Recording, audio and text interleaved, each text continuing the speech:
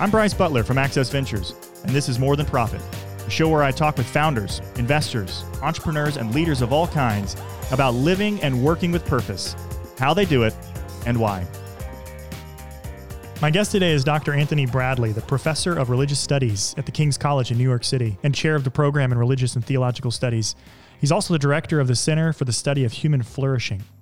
More than that, he's also got a PhD from Westminster Theological Seminary. He's got a master's in ethics and society from Fordham University, a master's in criminal justice from John Jay College, a master's from Covenant, and a bachelor's in biological sciences from Clemson University.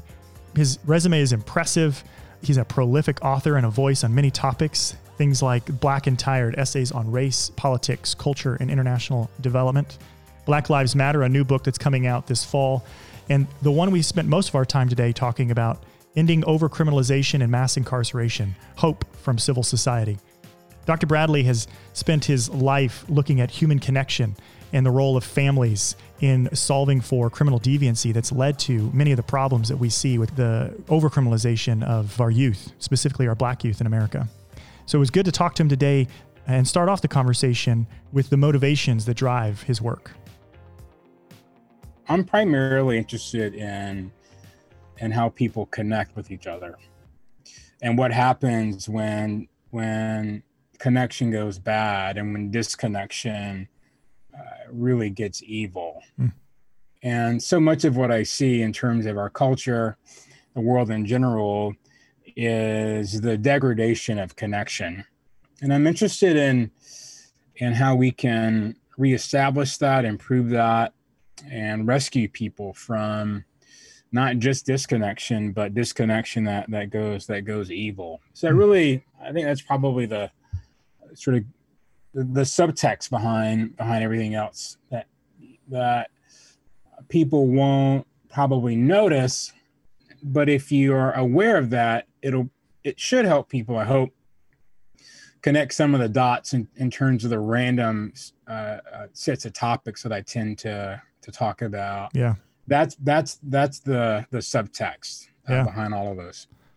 Is there, because I imagine, well, and I know you personally, but I'm sure there's a subtext behind the subtext. Are there a couple of moments, whether it's college or even seminary or some other things where it's like, you know what, I didn't connect here, or I struggled to connect, or I felt a sense of isolation or loneliness. And so therefore this notion of connection is something that's overlooked. Is there anything in your life where that kind of drew you to this idea of connection? Yeah, I think so much of my post middle school life has been, I think one narrative might be attempts to resolve my own sense of disconnection and trying to sort out at least my own perception, sort of self-perception, is why is it that it seems that that other people struggle with it and some are successful at it, and why is it, depending on the context, that I myself seem to be on the outside rather than on the inside of connection.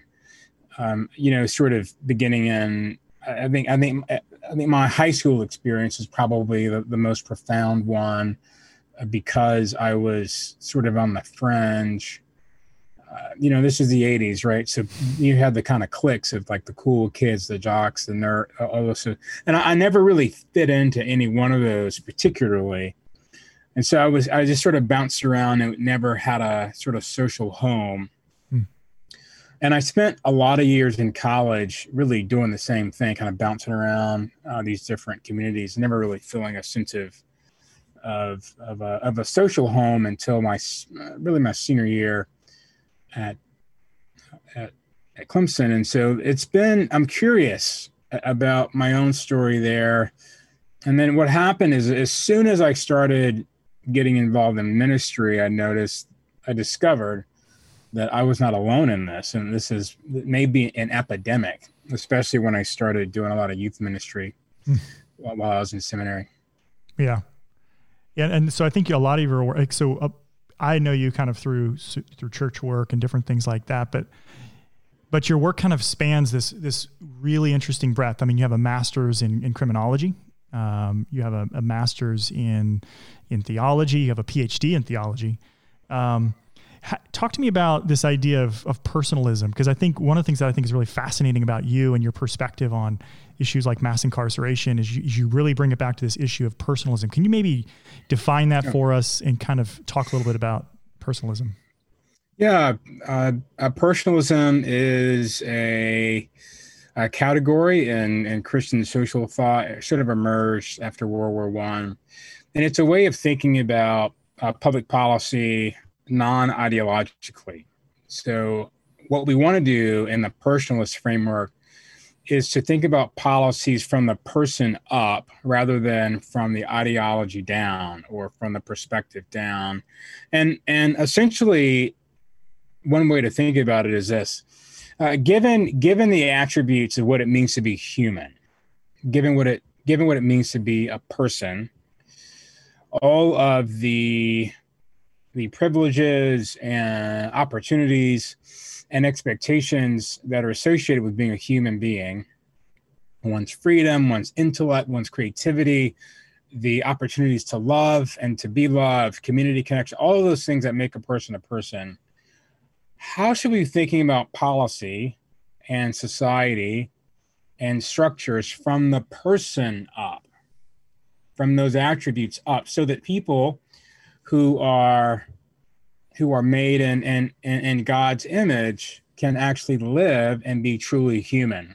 So it's a way of sort of humanizing how we think about public policy, rather than saying, I believe in this ideology X, Y, and I want to impose that on this community. Or I disagree with this perspective X, Y, and I want to remove it from this community. What does it mean to think about what do people actually need, and what sorts of structures, politically, economically, socially, are necessary for people to be truly human and thrive and flourish? And this emphasis on the human person is something that really captivated Martin Luther King when he was studying at Boston University, and was a major catalyst and a category for the civil rights movement.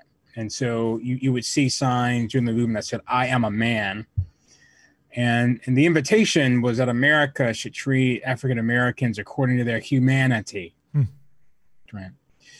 It was also very influential in Pope John Paul II's papacy, primarily, especially in the 70s and 80s within his own writing and context. And it really, this emphasis on the centrality of the human person really gave a lot of the conceptual frameworks for the pro-life movement as well, particularly coming out of the 70s and 1980s. So my interest really is, I'm interested in having sort of non-partisan, non-ideologically driven solutions to deeply troubling social questions by thinking about what people actually need, rather than simply waving a flag about one's ideology being right or wrong. So correct me if I'm wrong then, when we look at overcriminalization, from your perspective then, it's not so much overcriminalization is the problem, it's overcriminalization is the result of bad policy, bad ideology, or ideology that's driven decision-making throughout the decades, if not centuries, that has in effect dehumanized people in society. And so therefore we're left with overflowing prison system that's just been on a skyrocket in the last 20, 30 years. Can you talk to me a little bit about can you give us a picture from your perspective? What's the history, of criminalization in America from your perspective? How, on some level, how did we get to where we are today, where we're having this conversation and you see things like the Van Jones and the Second Chance movements and a lot of like reactions to decriminalizing certain offenses and recognizing that the war on drugs was probably not a good thing. These ideologies, as you say, that have driven a lot of the decision making. Can you give us a picture, like a snapshot of history that's gotten us to this point? Yeah, most people are probably not aware that our penitentiary system was created, sort of catalyzed, initiated, designed by the Quakers. So it was primarily first a Christian institution. The first penitentiary was a Quaker one, and it was an attempt to take people who had sort of broken the social contract, to put them in a place, to hold them, that they can reflect on their public offense and be restored back to community, that they might repent and be restored. That was in the early 18th century, and as we in the West, and I mean in the UK and here in the US, as we in the West divorce the sort of Christian foundation from the framework of why we would punish people, incapacitation became more of the driving force behind policing and incarceration. Now, if you look closely at American history, what you'll find is that we've used the criminal justice system and policing and incapacitation primarily to control poor people. And that's been really the anthropological issue, is that we use the state, we use policing, we use jails and prisons to manage the poor. And one of the things that we've seen over the history of this country is using criminal laws to manage poor people, and to use criminal sentencing primarily to manage poor people. And so part of my question is that why is it that we are using those mechanisms to manage the poor rather than using other institutions in civil society to help reduce criminal activity, to keep the peace, et cetera? So when you look at the history of spikes in incarceration, there's one population that we tend to focus on, and that's the poor. And what's happened in this country is that we sort of ebb and flow in terms of those lower class people that we deem to be particularly more dangerous than others. One theorist calls them sort of rabble, right? So who are the rabble in society? Well, before World War II, the rabble were sort of non-English immigrants. So if you were looking at most major cities, we had a tendency to over-police immigrant communities, right? Scots-Irish communities and Italian communities, Greek communities, Germans, Polish, et cetera. I mean, those were the sorts of communities that were policed. And what happened, this transition kind of happened in the 50s through the 60s, is that the urban areas which used to house Western European immigrants for the most part began to house African Americans. And those same communities that were over-policed, those same communities that was sort of over-managed by the criminal justice system began to over-manage and over-criminalize the new residents of those communities, which were African Americans. And then we moved into the 70s and began to see some of those spikes that sort of drove itself into the mid-1990s. And so from my perspective, if I look behind the racial discourse, what I see are real class disparities there. Because the Black middle class, for example, in the 70s and 80s, were no less punitive than sort of white suburban decision makers in major metro areas as well. So we have this contempt about poor people that's really drives how we apply and even write criminal laws. So what does a path forward look like? So I think the work that you're doing around the person up versus the ideology down, this idea of connection, what are some of the things that you're seeing that would actually move us to a place where the criminal justice system is restorative, is helpful, is part of the fabric of society that's healthy and allows for the flourishing of people? What does that look like? And are there pockets of that anywhere that you're seeing? Absolutely. I have a couple of chapters in my book that really focus on states that are doing really good things, and also lots of nonprofits in the country that are really doing phenomenal things. And for me, the big question is, in terms of moving forward, is what do we do to prevent people from entering into the criminal justice system in the first place, right? I don't think it's helpful to sort of talk about only restructuring the system, which needs to happen, or only working on reentry issues. But why did people commit crime in the first place, right? Why does criminal deviance even exist? And how do we keep people from being criminally deviant in a way that actually humanizes them rather than treating them like animals to be controlled? Or statistics, numbers on some graph. Exactly. And so if you look at the data, and this is not, it's kind of an aha moment for some people because they might not be aware of this, and for others, it's going to be, well, duh. But if you look at the data, most of the prison population in jails and prisons in states are men. In most states, it's going to be anywhere from 93 to probably 96-7% is going to be men.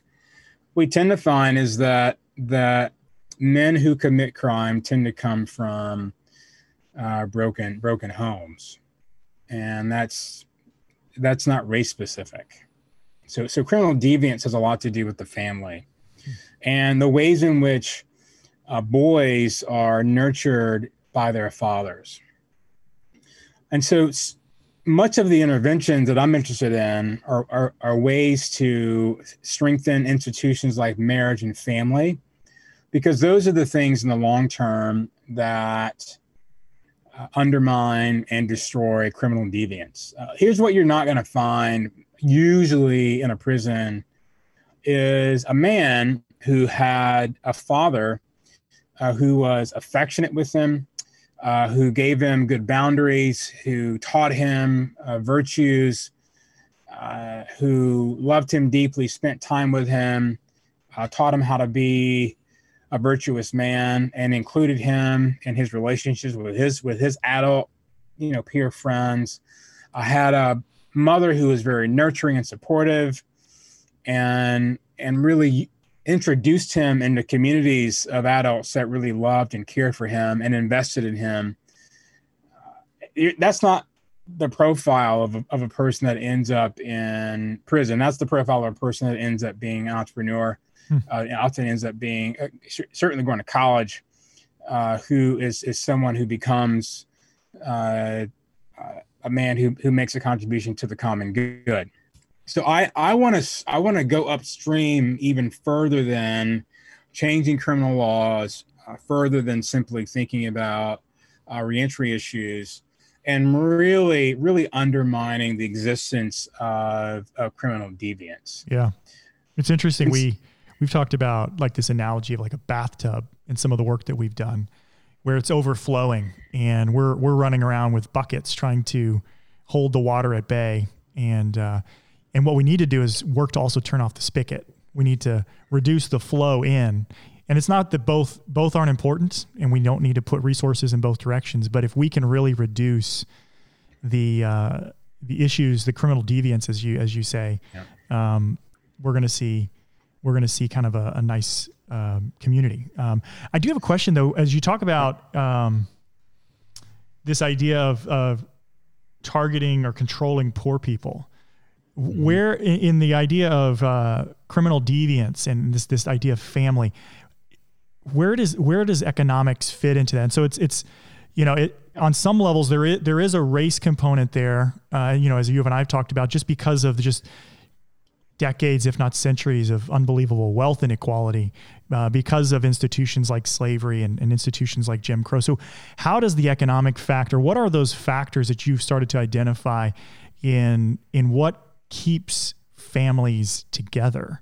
How much of it is an economic decision? How much of it is an education decision? Like, what goes into the deconstruction of the home that we're seeing in our culture? Yeah, that's a fantastic question. So much of it has to do with the sort of basic psychology of the way men think. And it's really this simple. When men have sustainable employment with a pathway and projection and expectation of advancement and opportunities to increase their knowledge and skills, they tend to get married and invest in their children. It's really just that simple. The guy needs a job, and he needs a good job. He doesn't need a super wealthy job, but he needs a good job where he can foreseeably provide for himself and for his children. Those are the things that tend to motivate men to get married. And I've always been curious about, some who say, well, they should just get married. I'm like, well, do you understand how men think? Some men won't get married because they feel inadequate about their capacity to provide for a family. Because they don't have a good job, right? And so when they have a great job, when I say great job, I don't mean simply, sweeping and picking up leaves, right? But when he has a job that's challenging, that's humanizing, he's learning and growing, those are the sorts of things that also motivates men to invest in the women they're dating, to marry them, to want to set up a family and a home. And it's not pride. I would say it's pride in the good sense of recognizing that I'm a provider, I'm a caretaker, I'm a father, I'm a husband, right? And when men don't have sustainable employment, they're less likely to see themselves that way. And what happens is that it tends to undermine their commitments to the women that they're involved with and their children. That's a really, really simple, really, really important variable that often gets missed.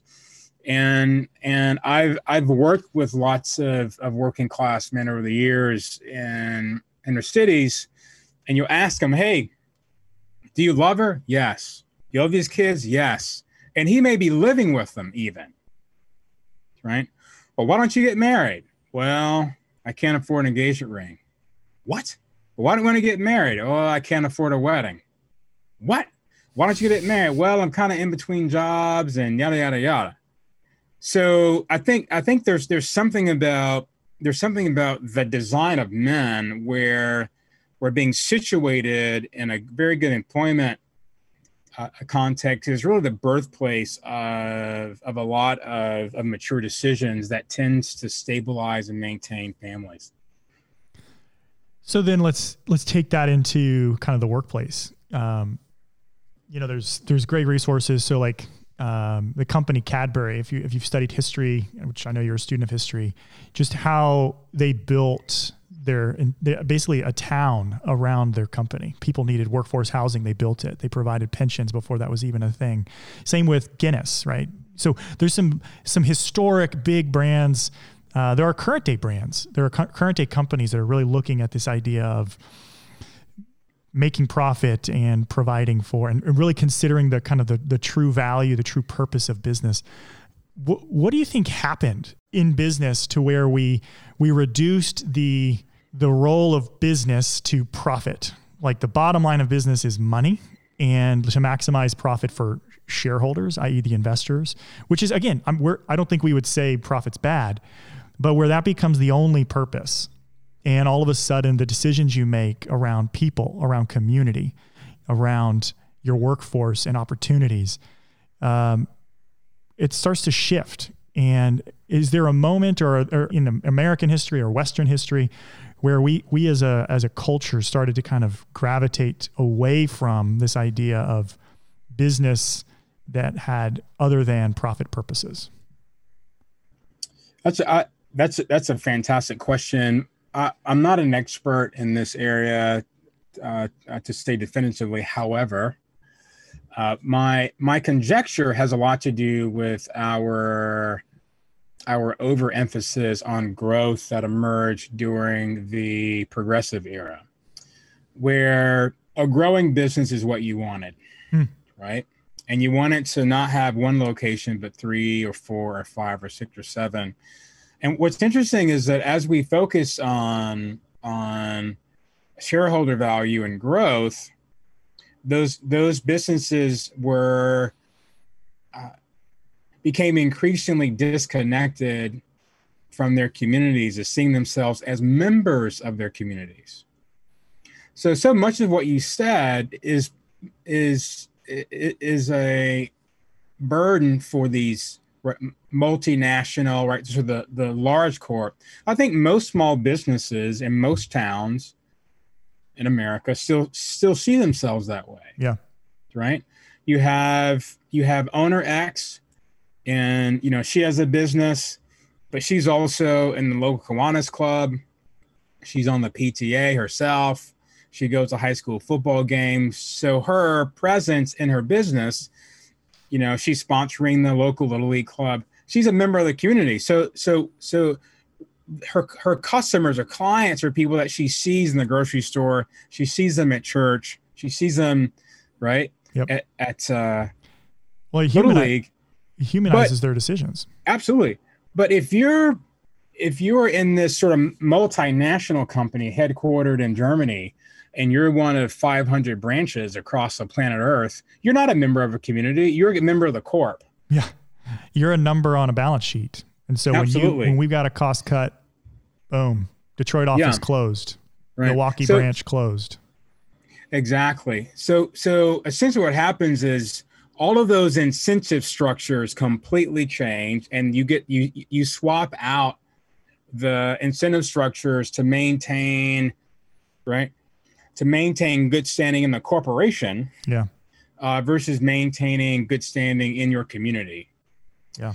And as America's economy exploded after World War II, as we became more international in terms of business opportunities, we were really right on this growth curve, on the leverage curve, on the expanding market curve, on the curve that responded to shareholder value. The good part is that we became a very wealthy country. The other side of that coin, right? Sort of the negative externalities is greater alienation. Yes. And greater disconnection. Now, I am not a Marxist. I want to say this for the record.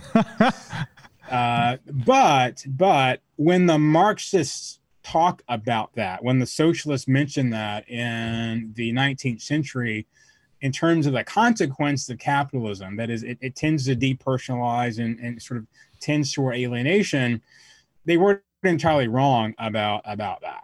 Yeah. Right? Well, and that's why I think today you're seeing this emerging conversation around conscious capitalism or patient capitalism or new capitalism, just recognizing that like something happened in the 1950s, 1960s, 1970s, where several things occurred, right? There was the mass consolidation of businesses, globalization. So the negative externalities of that, you've got big business, big banks that are highly efficient, highly profitable, but people are reduced to statistics, balance sheet numbers. You also have economists like, one of the ones we point to a lot is Milton Friedman in the 1970s wrote a piece on that the purpose of business is to maximize shareholder return, right? Mm-hmm. And so that becomes like almost law, and we kind of latch onto that, written into policy. This ideology now becomes a driver in business and how we think about markets.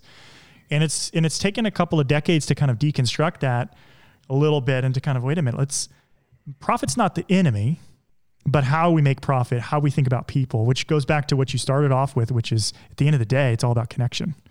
It's all about the person. It's all about where are you in community, and do you know the people you're working with and in your community, and how are you affecting change in a local, regional context? So, Yeah, and that's exactly right. So Milton Friedman was correct. In terms of it being one of the important variables, right? If your business is not profitable, it's a signal Sure. that something's probably wrong, right? But it's not the only thing that matters. There are other things that matter, and I would say that what's happened in terms of the absence of virtue and in terms of how we raise up and train business leaders, those additional virtues are often missing. And so the framework in terms of what really matters often obscures the sorts of things that really lead to human flourishing locally that might undermine some growth projections, but it's good for people. And the question is whether or not business leaders, owners, managers have permission to make some of those trade-offs. I mean, this is the advantage of being an entrepreneur, is that if it's your own business, then you yourself have that freedom. If you are part of a multinational, you don't necessarily have that freedom unless the multinational has that embedded in their business model. So I think there's some real tensions with, these sort of large multinationals, the medium to small business, the sort of and the really, really small businesses with 10 or less employees. Yeah. And in one sense, the small businesses are much more free to be advocates of human dignity and human flourishing and thriving. And one of the big dangers that we're seeing on the horizon is because of the hyper consolidation of banks, where a lot of the capital flows to support these businesses. These banks that you would have found in communities have all been gobbled up. And so having a sub $10 billion assets and management bank, which is small, is really hard to find because those are the bankers that are willing to look at a credit score, willing to consider alternative considerations in the decision making. But as those get consolidated into the big conglomerates, it makes it very difficult for those local businesses. And so then it gets back to economics, get back to controlling the poor. And it's really concerning on a connection and a community on a local level. So, during Jim Crow and the Black community, in those communities that had Black-owned banks, for example, the bankers they not only knew their customers, but they knew other people to whom their customers were accountable to in terms of references and credibility, right? So if you go in for a loan in 1955 in, say, Atlanta, or you need an insurance policy in Atlanta in 1955, you go to the sort of Black-owned, Black-run institution, but then that person also knows your pastor, also knows the high school, the principal of the school where your kids are attending, things like that. And so you can take greater risk on people because you not only know them, but you know people who know them, who can vouch for them. And those community banks, you're right, we sort of lost those. And because of that, particularly for those who are working class and below, they're the ones who benefited the most from having relationships with decision makers in those contexts. Now, it wasn't perfect, right? Because sometimes bad decisions were made because it was your cousin, who gave you the loan and you defaulted again. So it wasn't a perfect. However, you saw different externalities than you see today. Well, and you look at there's business lending, but there's also personal lending. And you look at just the economic crisis in 2008, and you look at the staggering statistics on personal lending and how it basically dried up or became fee-based. And so there was a new business model that emerged in the 90s, 2000s, quietly in banks that has just continued to ensnare the poor and give them less and less opportunities as they look to build a future for themselves. So it's really, really a tragedy, I think, that needs to be addressed as we think about rebuilding families and addressing some of this criminalization that we see. Sure. If you're working class and below, and you're only known by your credit score, you're at a profound disadvantage. And that's a part of the depersonalization, the dehumanization, the alienation that we've arrived at today, is that we see people according to numbers on spreadsheets, right?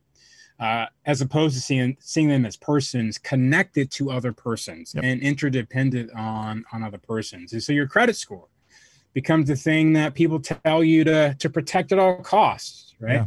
You can't have bad credit. You can't have bad credit. Instead of wondering, well, what if we focused on people being virtuous humans and having morality and caring about their neighbor? Those are the sorts of things that also build your credit score, right? Yeah. And those reductions, as you said, have really not been advantageous to those who are in the working class communities or below. Yeah. Well, we're coming up on the end, but I wanted to ask you a little bit about some of the work that you've done with the Galsworthy Fellowship. Maybe explain a little bit about it, what it is, maybe some of the things that have come out of it. And I think you've been running it for a couple of years now. And then I think to round it out, why do you think it's important that we continue to invest in the research of solutions around mass incarceration, rebuilding of families, as you've kind of talked about?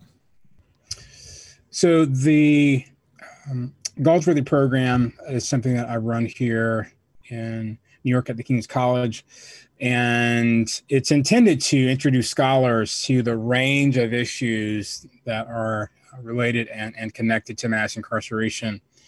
And I wanted to do this in part for scholars because they're the ones who teach undergraduate students, and those undergraduate students are the ones who end up often being decision makers and influencers and leveraging assets, both socially and otherwise, in the marketplace, right? So I want people to sort of understand the range of issues, particularly if they are in decision-making positions, and to introduce these scholars to what's happening on the ground. So it's really divided in two sectors. On the one hand, let's read the data, see what it actually says. And then let's actually talk to practitioners and see what practitioners are doing on the ground and see where the gap is in what the data's saying and what institutions are doing and what communities actually need. And how can new scholarship really address the real gaps and real issues that people see. So I'm an advocate of people really studying this issue closely. It's highly complicated, highly layered. You can't really be a generalist on this, like healthcare, for example. It's just really complicated. Lots and lots of layers there. But if you get the data wrong, if you get the story wrong, you get the solutions wrong. A large part of my work is helping people get the story right as possible, to not focus on just one strain like the drug war, but also focus on race and class and poverty and geography and the family. Because insofar as we're able to see all of the variables that matter, all of the variables that make a contribution to this problem, guess what? We can be extremely creative with solutions. Right? The more variables, the more solutions. The more solutions that we see, the more people we can draw into making a contribution to making this thing better. So one of the things I tell audiences is that when you look at all of the variables that affect why people are criminally deviant, there is not a single vocation in the marketplace that can't make a contribution to keeping somebody from having that first interaction with the police. School teacher, school nurse, bus driver, postal worker, a business owner, doctor, lawyer. Everybody can do what they can in their own lane, in their own sphere, to humanize someone in such a way that can make them whole and keep them whole. And insofar as people believe themselves to be whole persons, they're less likely to find themselves breaking the social contract and being criminally deviant. Everybody has an opportunity to humanize someone else, to love them, to care about them, to invest in them.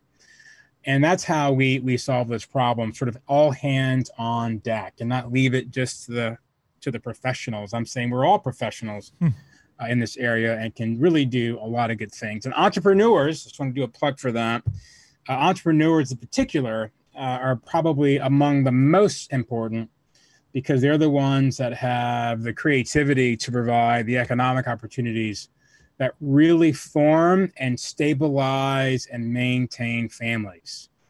So they are the ones that often are overlooked, but I believe they're actually, if not only among the most important, maybe I could say the most important variable in undermining all these things is their freedom and creativity and opportunity to create sustainable employment for people in their local communities.